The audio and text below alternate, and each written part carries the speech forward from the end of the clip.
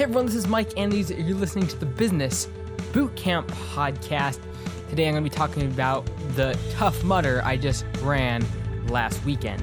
Before we get into that, I want to say a big thank you to today's sponsor for the show, which is FreshBooks. If you haven't already, go to freshbooks.com/bootcamp. You can get a free 30-day trial on a software package that I truly believe will change your business. It'll allow you to accept credit cards, cut down on your payables to you, how much people are owing you, your accounts receivable is what it's called.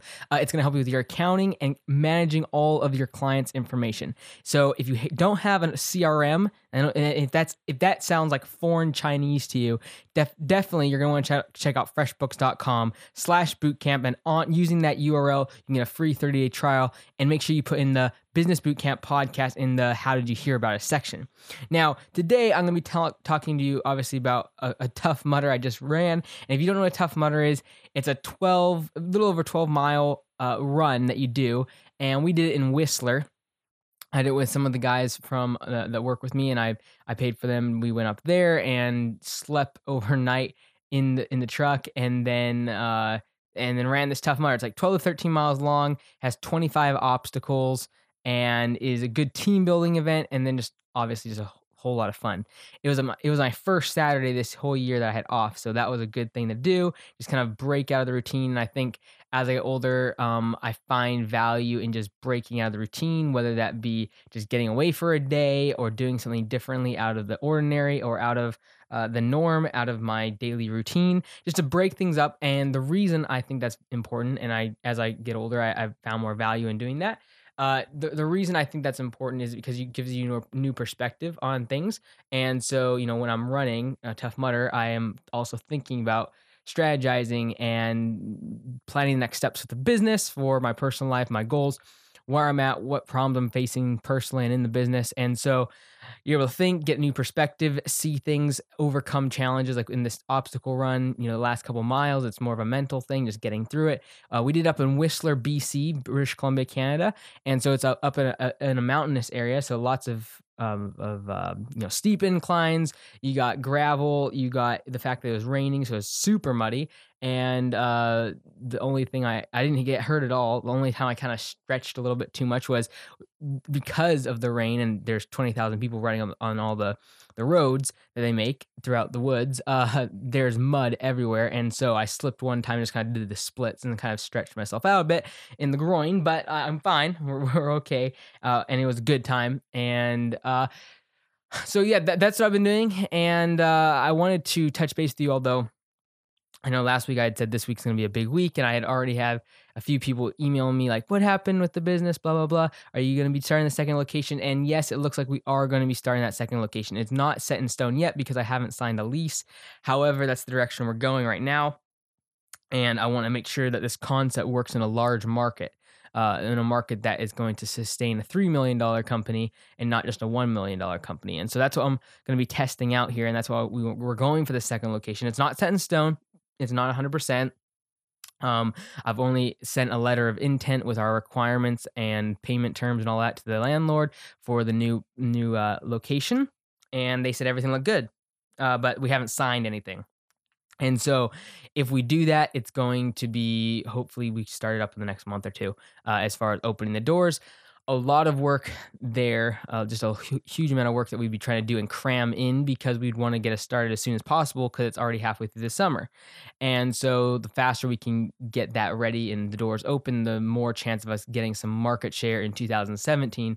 Although the big push will be 2018, the spring, when we bring a lot of the service side of stuff to the second location. And so if you know our business model, we have the services side of things, mowing, landscaping, and then we have just the retail side. So we'd probably just start with retail only at the second location for the rest of 2017, and then make the big shift where the money is really at as the service side of things. And we'd do that in 2018 spring. Now, the big thing I want to talk to you all about today is just something that I've been going through. And as you know, the podcast has really turned a lot to me documenting the journey, what I'm doing in the business and all of that. I still like to answer your guys' questions. And as always, businessbootcamppodcast.com is where you can send questions on how to start, grow, or save your business. And I get back to all you guys on all of that. However, on the podcast, I will still obviously use some Q&A. However, as you know, I've been documenting more about what I'm doing, how I'm going about growing this business, so that in 10 years I can look back and have a track record, have a documentary, I guess you might say, of audio that kind of goes to the story of growing the company. And so I think that's gonna be a lot of, like, really interesting for me and my kids one day down the road. But I think it'll be something that a lot of people can learn from, and so that's what we're doing. And so one of the things recently, and literally within the past 24 hours, that I've been struggling with, thinking about, is allowing 5 to 10% of stuff, the 5 or 10% negative, allowing that to overshadow the 80, 90% positive. 95% positive, 99% positive. Like, it's amazing how such a small amount of customer feedback or a communication with an organization that is negative, that small amount, how it dramatically overshadows and envelops the large majority of positivity. And the reason I've been thinking about this is because I'll just say it straight and how it is. And so I haven't spent a whole lot of time focusing on online reviews for our company. That's changing, like, this week, like, big time. Um, and the reason for that is what I'm about to say. And so essentially, we run off of customer referrals and word of mouth and all that. However, like, that's all online now, and I need to focus more on getting those reviews and all of that. We had done a big review thing for Google, and Google is a big driver for our reviews. However, we did it all at the exact same time as part of a giveaway, and Google cleansed 90% of those reviews. So I've learned that we got to do it over time, like throughout the year. We can't do it all at once because Google will literally clean out a lot of those reviews. So that was kind of a mistake. But since then, which is like a year and a half ago, I haven't really pursued getting reviews, which is a mistake. Well, so on, like, if you look on Google, so Augusta Lawn Care is our business, AugustaLawnCareServices.com. And on Google, I think we have like 6 reviews, all 5 stars. Great. On Angie's List, I think we have about 6 or 7 all 5-star reviews, maybe 1 4-star, but like all good reviews, all good stuff.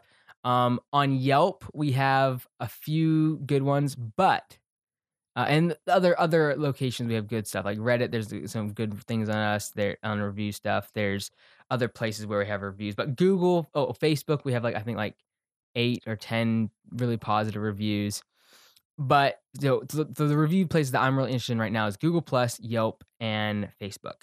And so until like last night, until a couple weeks ago, we had pretty much all 100% positive 5-star reviews on everything. Well, however, I looked last night, and on Yelp, because I haven't been paying attention, Yelp, we had 2 very, very negative reviews from 2 clients. One client from last year that just recently posted, and then one more recent customer. And the reason it hurts is because as a service-based business, we run off of customer referrals, we run off of all that, and we really do try to make the customer happy, and we put the customer first, regardless of whether or not profit is a part of the equation. And so if a customer needs something to be satisfied, or they feel like they need something as part of a job, like, we will forego profit or making money, or even time, to make sure that they are happy. And so when that is the North Star of your business, and then on review sites,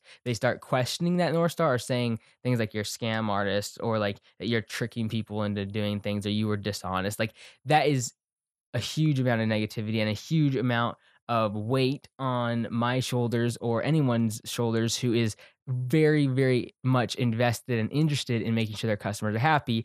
And then for customers to say these things on review sites is tough. And so we've never, literally, this is the reason this is kind of hitting home, is because we've never had negative reviews, and never on social media or online or anything like that. And now all of a sudden on Yelp, we have these 2 very glaringly negative reviews. And the reason I'm in this dilemma is because the question I have is, do I respond back on Yelp, or do I contact the customer directly and try to explain what's going on? Like, for instance, there's the 2 that I'm talking about are on Yelp. They're the only 2 really big reviews that we have on Yelp, and so it's brought our rating down to like 1.5 stars because there's only 2 reviews. And it's been the past couple weeks. One customer was from last year. who we did their job late in the year, and it started raining like crazy, and so it essentially flooded out their lawn, and it flooded out a large part of their pavers that we had laid, which made them buckle, because last winter here in the Pacific Northwest was absolutely crazy. We had more rain and snow than we've ever had, and it really did a number on the lawn. And so we told them, okay, you don't have to pay all your bill. We will promise to come back and finish the job and make sure it's all 100% satisfactory next spring, which is this spring, 2017 spring.